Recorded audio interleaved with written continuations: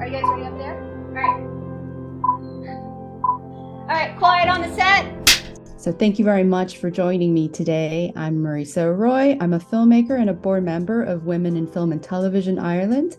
And welcome to our talk with Nina Menkes, director of Brainwashed, Sex, Camera, Power, which will be screening as part of the Kerry International Film Festival on October 19th, Thursday.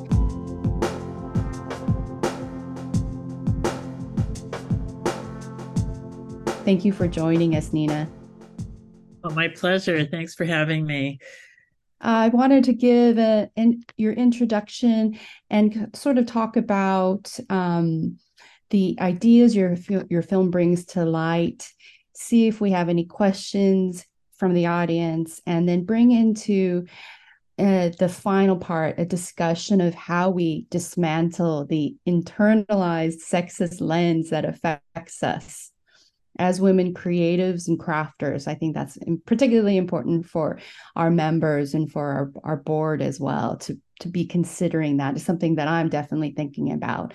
And just a description of your film. Your latest film is Brainwashed, Sex, Camera, Power, which sheds light on the movie making's fatal and sexist cinematic design and techniques that contribute to a pervasive environment of sexual harassment and assault, and enculturating employment discrimination against women, especially in the film industry. My mother was sort of in the living room when I was watching your film again last night, and so she could hear the sounds coming from my laptop, and she said, "Is that a scary movie?" And I said, not in the traditional horror film sense. It's scarier in many ways. And there's a connection that you draw, this triangle, where on the left side of the left point is the visual language of cinema. And can you talk about the other 2 points for me and this connection that you've built and you've talked about in the film? Yes, the triangle, which is kind of the basic thesis or concept of the film, is that the visual language of cinema, and by that, what we mean is, not the script, not the dialogue, not the characters, but the actual form of the visual shots, the way shots are composed and put together. That visual language very much is complicit and supports in a kind of meta language way, because it's something most people don't notice consciously, the twin epidemics of sexual assault, sexual abuse that really, exploded onto the world's consciousness with the Me Too movement, and severe employment discrimination against women, which, we just had a woman who won the Nobel Prize for her work on the gender gap in pay. And, what you had in Hollywood before the Maria Geiss action of 2015, which, we can get into in a bit. But, before the US government basically went into very serious settlement talks with the studios about their severe sex discrimination. That was 2015. Mm-hmm. Before that, there wasn't even a gender pay gap. There was just like no women, in the landscape of very, very few, let's say, in the landscape of the Hollywood filmmaking machine. And so these 2 points, how does that visual language that we've all normalized and taken to just be the way that you make movies, the way you shoot movies, how does that reinforce these ways to oppress and discriminate against women? Yeah. And you've lived in Los Angeles, which is sort of the center for the movie industry for the United States, I would argue for the globe. And Yes. you went to film school Yes. and you were empowered to create films. You were educated to create films. And did you see this wall? Did you see this gap? When were your eyes open to this enculturation and this block, this ceiling of where you could move with your films, with your creativity? Well, I felt it pretty young. Like you said, I went to film school. I went to the UCLA Film School, and in the 80s, I made at film school. It was when I went there, it was kind of very much a free school. They taught you basic camera, basic editing, and then it was like, go do your thing, which was great for me because I had a lot of ideas and I knew what I wanted to do. And I made a feature film on 16 millimeter for $5,000, called which was a student loan, the 5,000. And yeah, so that film is called Magdalena Viraga. There's a clip of it in Brainwashed. It's about a prostitute, a sex worker who hates her work. And this film included 9 sex scenes, where the sex worker is having sex with a John, and the scenes are long, and the camera stayed only on her face, and it was a very provocative work and very radical for the time, and it got a lot of attention. It won a Los Angeles Film Critics Award. It went to 40 film festivals worldwide, Toronto, but no distributor bought the film. No phone calls from agents in Hollywood saying, "Hey, what's your next project?"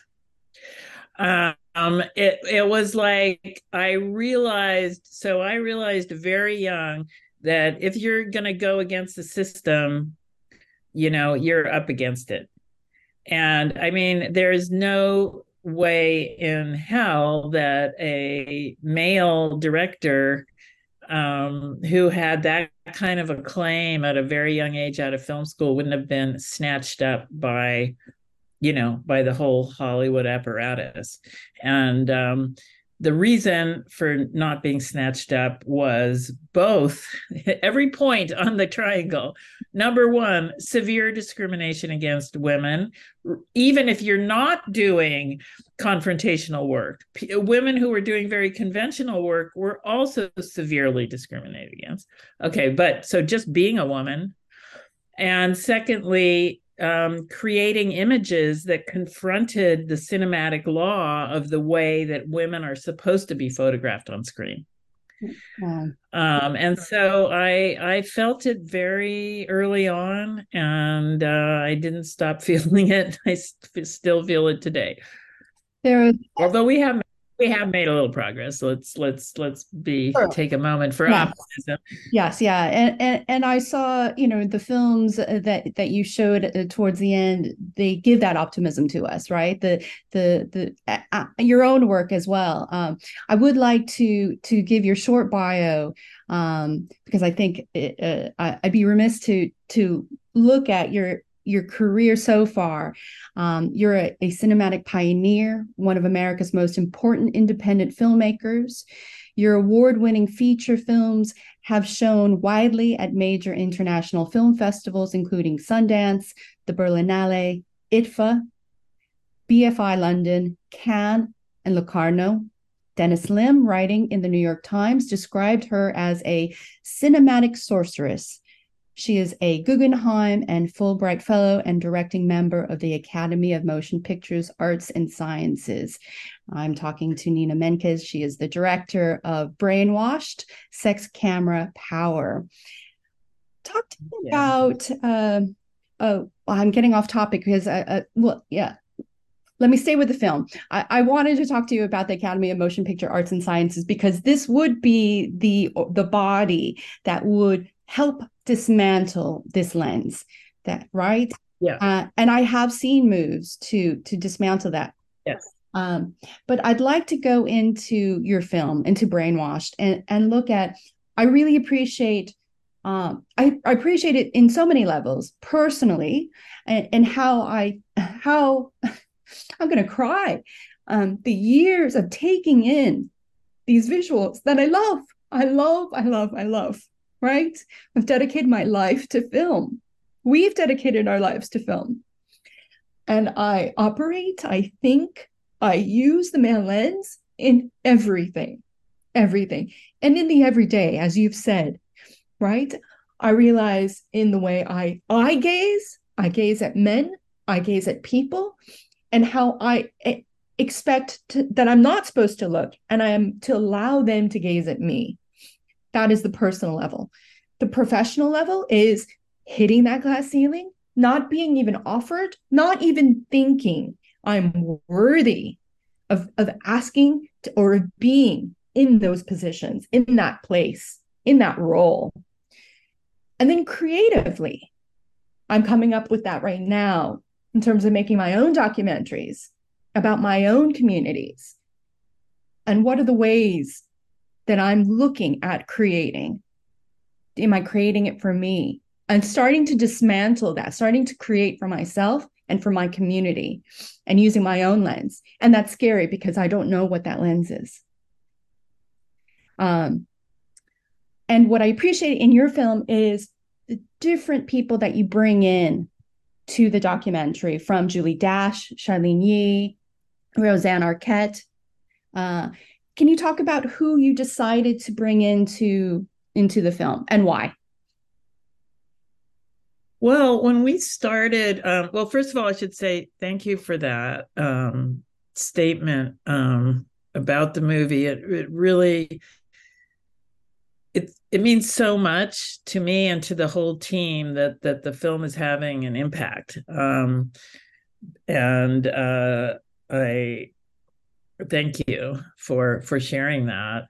As far as the interviewees, when we started putting the film together, I mean, the film was based on a lecture actually that I was originally gave to my students, and then it kind of expanded, and I gave it in film festivals around the world, and then it turned into this film. So when we started, we had the lecture, which was me talking about the stuff, and 12 film clips. And then it was like, well, to make this into a feature film, we want to expand. So we expanded the 12 film clips into almost 200 film clips of A-list movies, and that was interwoven. And then we interwove the lecture, but then we also were like, well, we want other voices, not only my voice. And we actually reached out to a large amount of people. Obviously, we reached out to the people who are in the film, but we also reached out to a lot of people who are not in the film. And that includes many or almost all of the living directors, the A-list living directors whose clips are included in the film. And that means Martin Scorsese, Spike Lee, Sofia Coppola, et cetera, et cetera. Like we did reach out to the representatives of all of those people, and it was like, sorry, busy, busy, sorry, busy, thanks for asking, sorry, busy. So the people who are in the film, as me and the editor sort of woke up one day and went, wow, we have something like 22 women and 2 non-binary people, and that was not by design. I have to say that was not by design. It was by the other people saying no, and then we got these amazing people who were, of course, on our list from day one. But the people who did say yes and wanted to participate were, primarily women who were pretty much, on the same page. Of course, everyone has their own perspective, but we're kind of on the same page with us with what we were trying to say. And there was one review that said, Nina Menkes does not provide a opposing argument, but that's because there isn't one. And she was like, that's true. You cannot argue with the film on that level because, basically it's like a legal argument. A friend of mine said, you're like a prosecutor and you're proving your case. You're making a legal argument and you win because you show us all the evidence.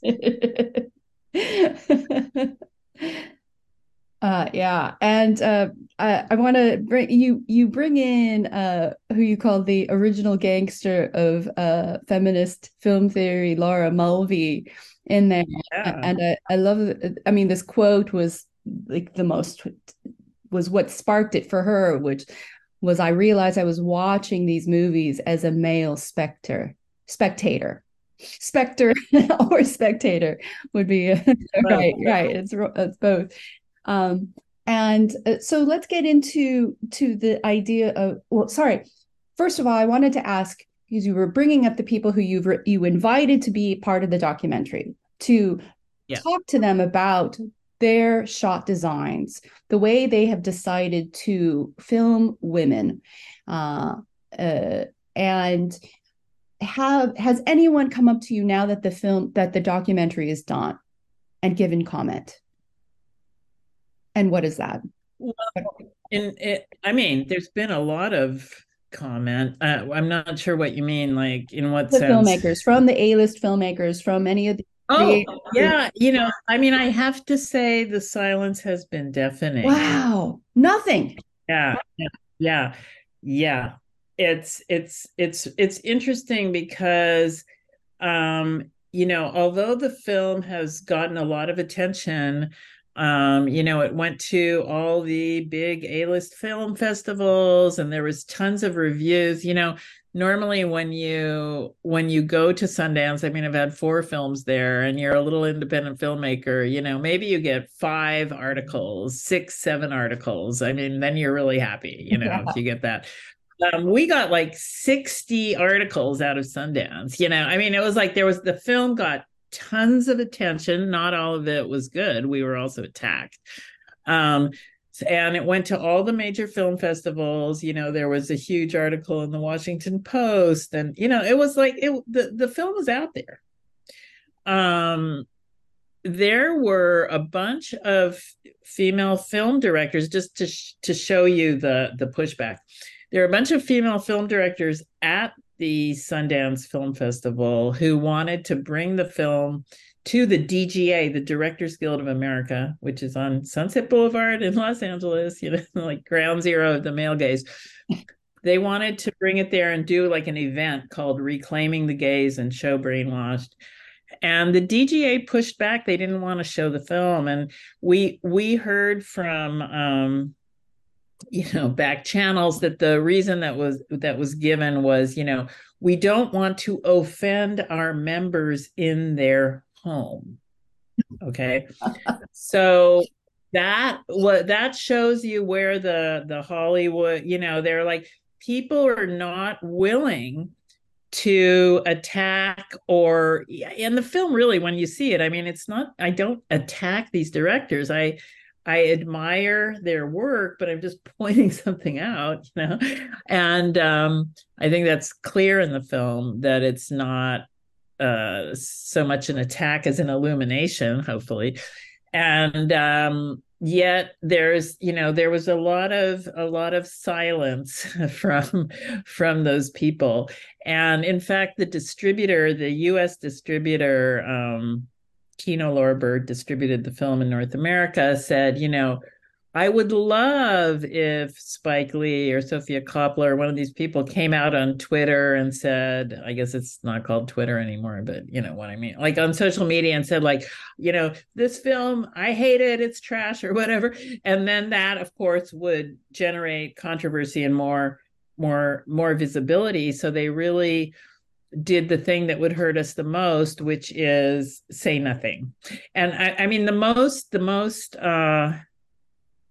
the most extreme case, I think, for me personally, was that some of my early feature films have been restored by the Film Foundation in New York City. Now, the Film Foundation in New York City is Martin Scorsese. It's his thing. And I know the executive director of the Film Foundation because they restored my early films, and I'm deeply grateful for that. I want to emphasize. And I did send a link to the executive director, and I asked her if she could show it to Martin Scorsese, and she just wrote back a few weeks later and said, thank you so much for sharing the film. It was really thought-provoking. That's it. Wow. Wow. And to your point, I remember you saying you're we're talking about in Sofia Coppola's Lost in Translation, the very opening shot of Scarlett Johansson of her body part of her backside, and that is that our introduction as the viewer to the main female character, whereas Bill Murray gets the 3D lighting, it gets to have feelings and experience, as you called it, and I understand what you mean about it. You're not attacking these filmmakers. You're saying that you're not the booty police. I think. Yeah. I'm not the booty police. Yeah. But you're saying that this is the majority of films. This is how the shot design is for the majority of films, and that it has caused us to be brainwashed, to not think that there is another way of looking, another way of viewing, and that there needs to make space, right? These organizations need to make space for our creativity, because there is space in the marketplace for this, as we're seeing. Yeah. Right.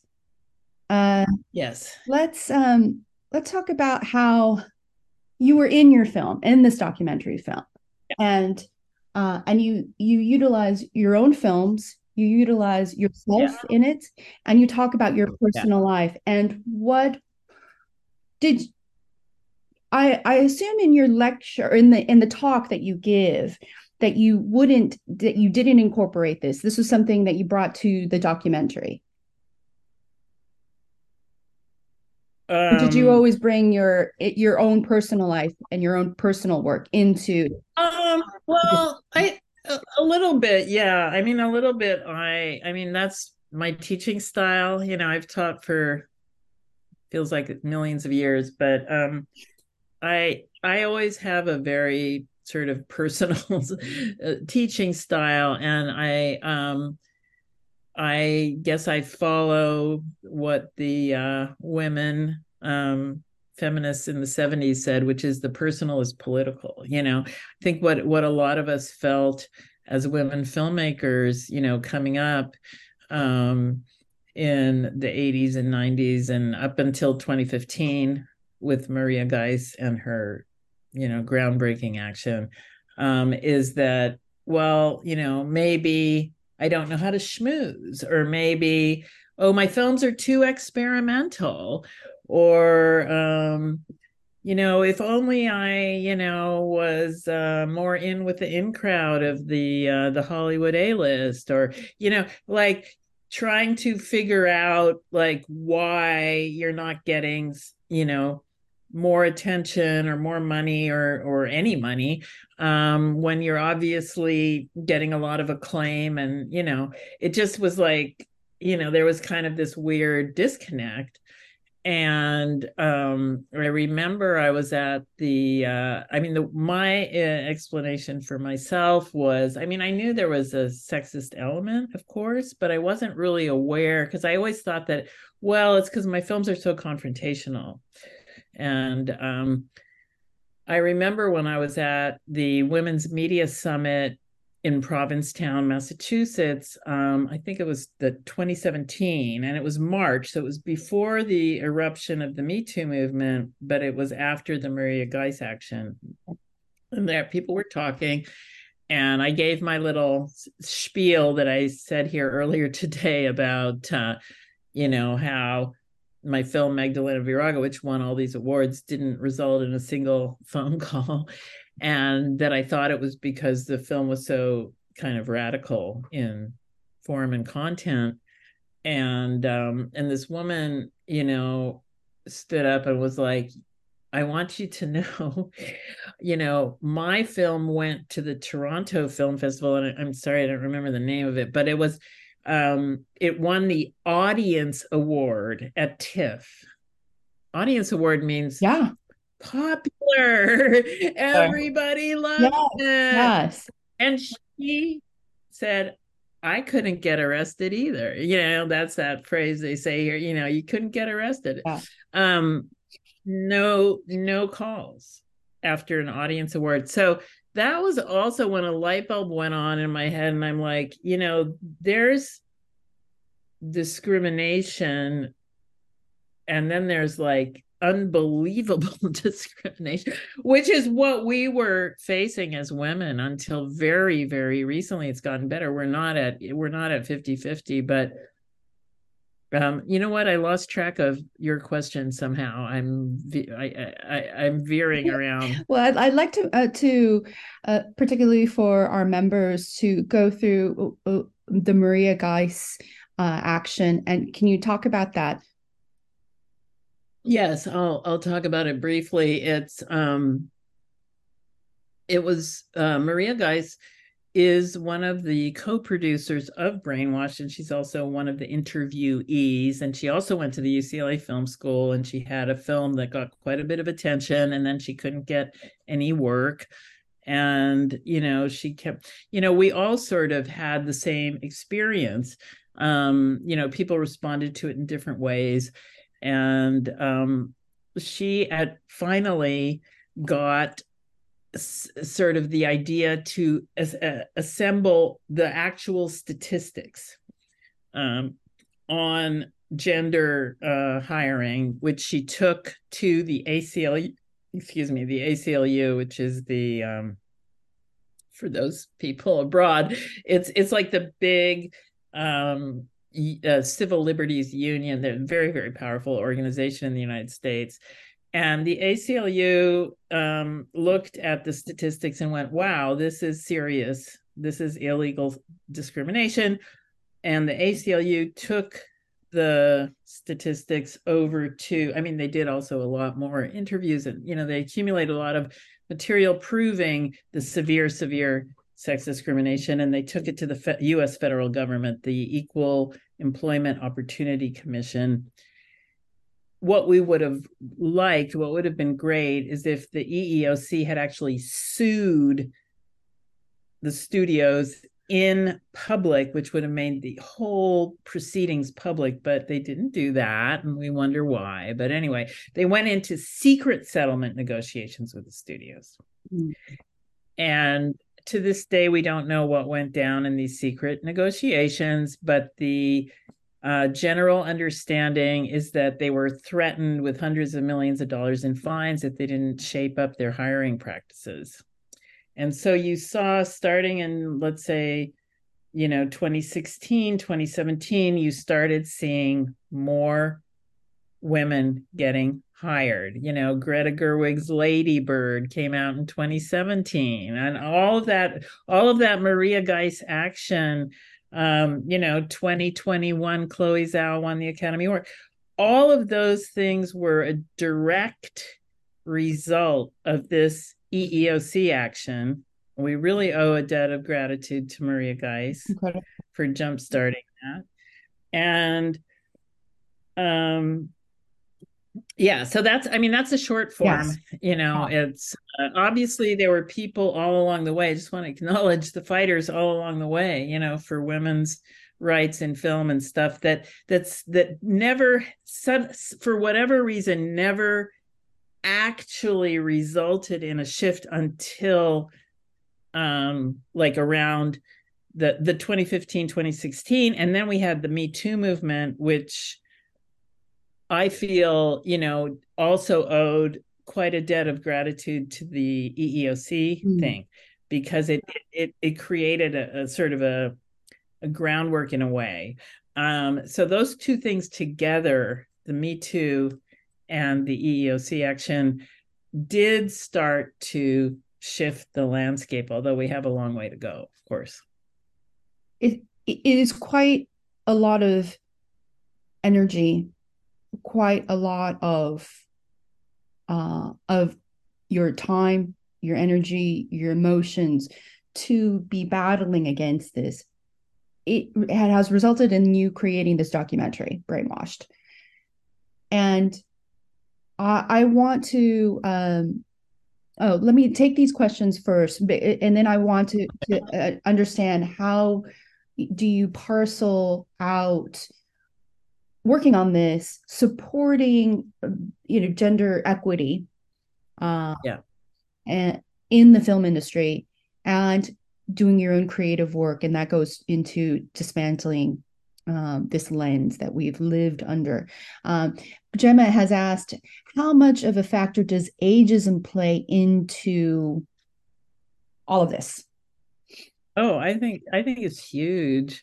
And although men are also subjected to ageism, of course, but women are subjected to it, a zillion times more. I think we all know this. I mean, as a matter of fact, we had a whole section on age in the film, showing, the age disparity between female leads and male leads, which you it almost goes without saying, you never see the opposite unless it's like a comedy or some quirky weird thing, right? Or sex worker, like Luck to you, Leah. good luck to you, Leo Grand, right? So she's older, but it's a sex worker situation. I mean, normally you're not going to see a couple like that. So that's on screen. Women are subjected to severe age discrimination, severe. And of course, behind the scene, it's the same. Well, first of all, I mean, no women at all practically got to direct. And certainly, if you think about all these revered male directors, whether it's starting, Fellini and Bergman and down to, or Clint Eastwood, Tarantino, it doesn't matter. They can, David Cronenberg, these people are revered as, and I'm not saying they're not good filmmakers, but it wouldn't occur to anyone to say like, oh, well, Cronenberg, now he's really over the hill, he shouldn't be given another thing. And none of these thoughts anyway are conscious. It's just like, he looks like a director, but women just, I mean, I feel like you could have made a series on this, yeah. 20-part series on this. I could feel that there was also potentially another section about race in there. Yeah. You certainly addressed it with the power dynamic in, what was the name of that? Fandango. That horrible Fandango film. Yeah. Oh, God. Try again. Oops. my phone wants to talk to me. And I certainly would have appreciated having even more of that. And I understand, but I could feel that it was there, and there was much more. It's so rich. This documentary is so rich, folks. There is so much to unpack, and I saw it twice with the screener I had, and I could watch it many more times. Yeah, there's just so much information that has informed me personally, professionally, and creatively. There's another question you have here. How long did it take? I am assuming it means, how long did it take to make the documentary, and when did you know it was complete? That's an interesting one to know. Yeah. Well, if you count the fact that this was a lecture that I gave to my students over probably maybe 20 years or something. But that's not really part of making the film. But let's say, I had this lecture that I gave to my students. Okay. And then I started giving it around the world. That was like 2018, 2019. And then the idea to make it into a feature film, and the Disneys did come in to support the film. That's big shout out of thanks to Tim Disney, Abigail Disney, and Susan Disney Lord for financing this project. From the time that we sort of officially went into production on the film till the Sundance premiere, well, I would say about 2.5 years of really intensive work, something around there. Yeah, that's if you don't include the 20 years of preparation, so to speak. Right. And when did we think that it was done? I mean, the main problem, like you just said, Marisa, is that there were so many side streets you could go down. Ageism was one of them. Way that gay male characters are shot like women was one of them.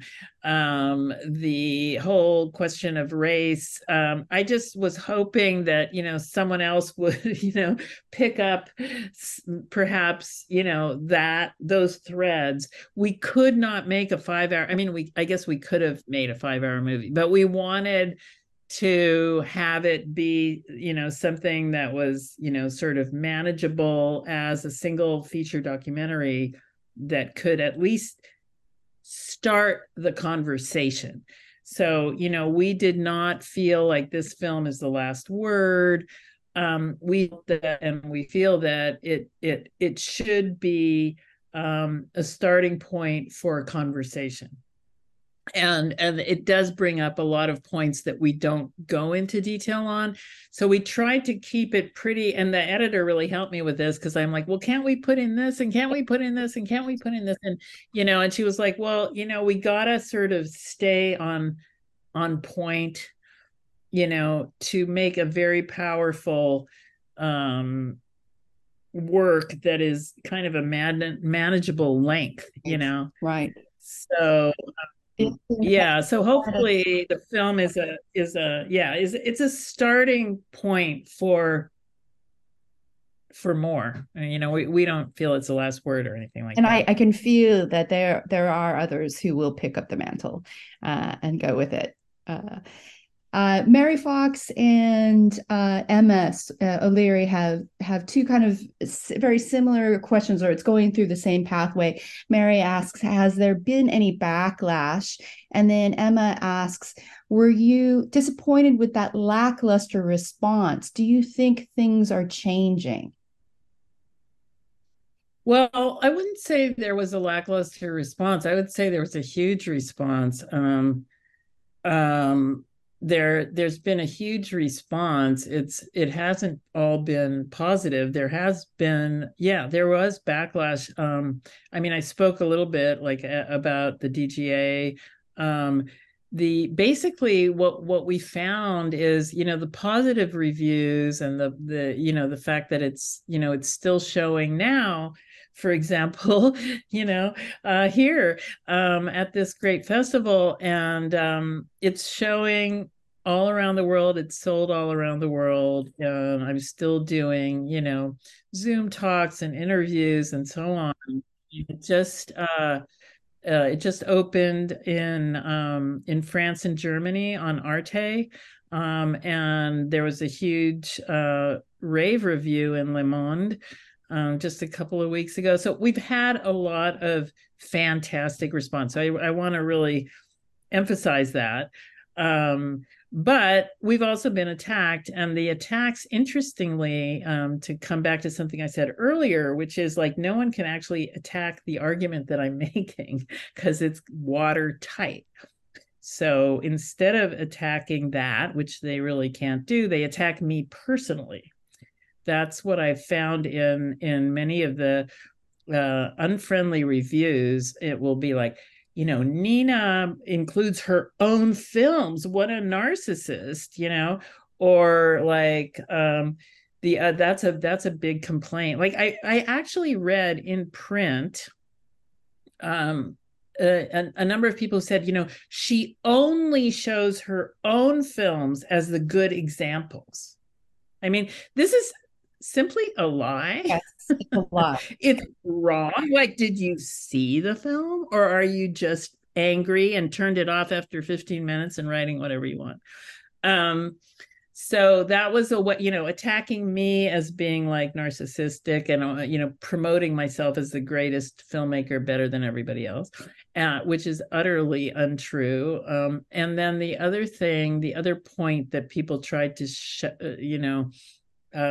discredit is they said, well, she took clips out of context. Okay, and this is a hilarious critique of the film, because the whole point of the film is to take clips out of context and to show that shot design, regardless of context, regardless of whether it's a horror movie or a Western or a comedy or a romance, regardless of whether it's the 1940s or the 50s or the 60s or the 2021, regardless of context, remove the context, look at the meta language.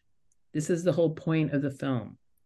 We prove it. So if you come and say, oh, you took it out of context. Yeah, that's what I did. That was the whole point.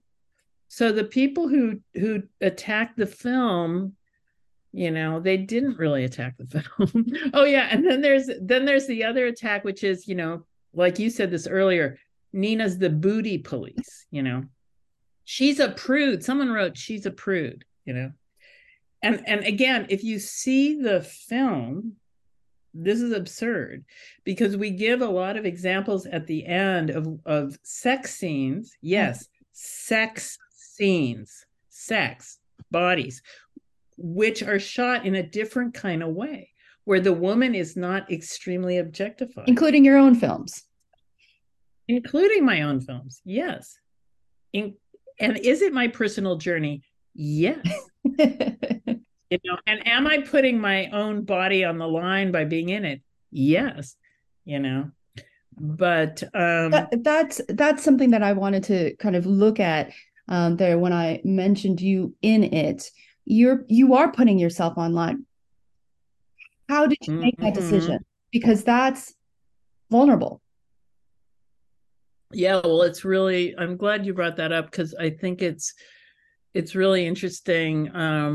It seems like, the people who are touched by the film, I've heard, that was a part that was really important to them, that I wasn't just, because when we showed the film like to friends, work in progress along the way, there was one friend who said, you should take yourself out and just be like voiceover, which would be more like the normal essay film, and we made a very conscious decision that me as a woman, and having my body on the screen and speaking very personally about my own journey as a woman and a filmmaker, interwoven with all the rest of the stuff, was really, really essential to the whole meaning of the film, and it's, one woman even told me, like, she said, we're talking about Laura Mulvey, whose famous essay is called,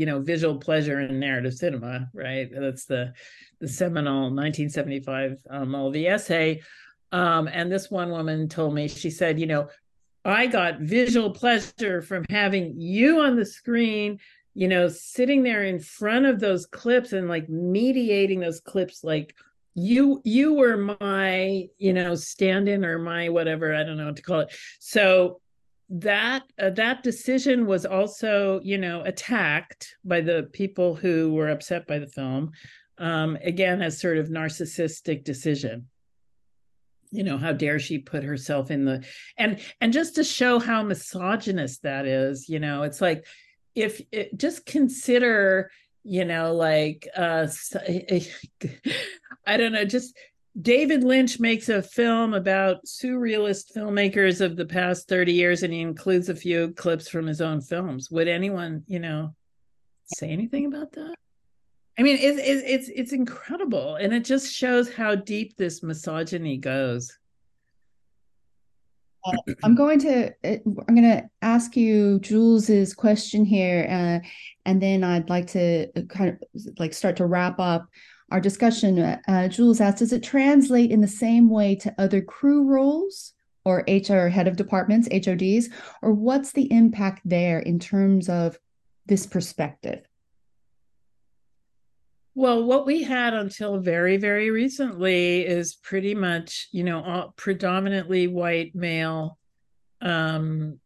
heterosexual crews at every single level. I mean, when there's we point that out in the film a number of times. It's not just the people in the main positions, but it's like everybody on set.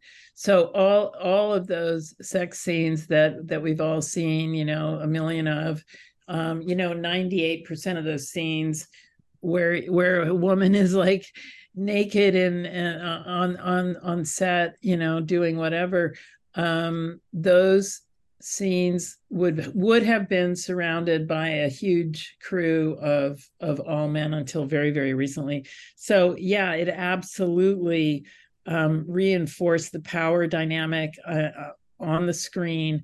It reinforced the power dynamic on sets that there has been until very recently almost no diversity in the other positions on set. Yeah, I've definitely seen that. And well, the interesting thing too is that I have started to see more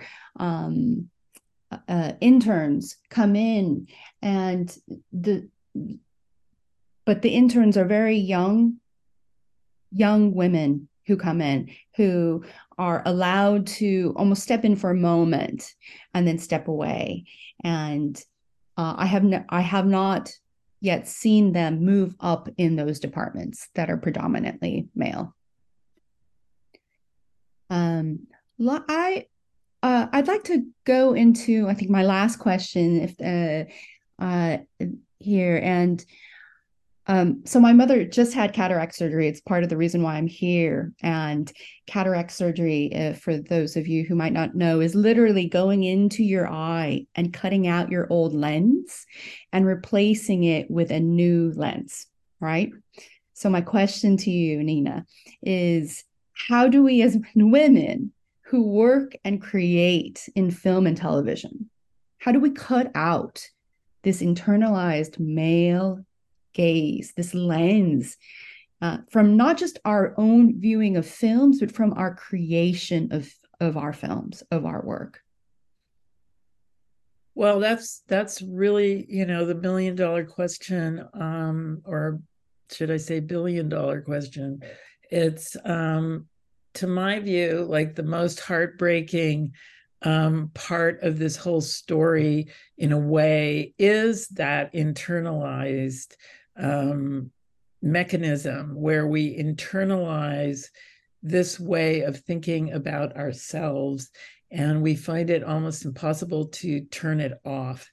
And I do feel like the most important first step is illumination and consciousness. They have proven in physics, I mean, I'm not a scientist, but I know, that this idea that if you have a particle and you put attention on that particle will actually physically change. I mean, this is a scientific truth. So consciousness and awareness does create change. It creates change on an almost DNA level. Like, I've heard many times on Brainwashed, once you see Brainwashed, you cannot unsee it. You can't go back. You're not going to walk into a film and just have a vague feeling of insecurity and inferiority and not know why you have that feeling, because, hey, wasn't there a really strong woman character in the main role? Why do I feel so disempowered, right? And so step one,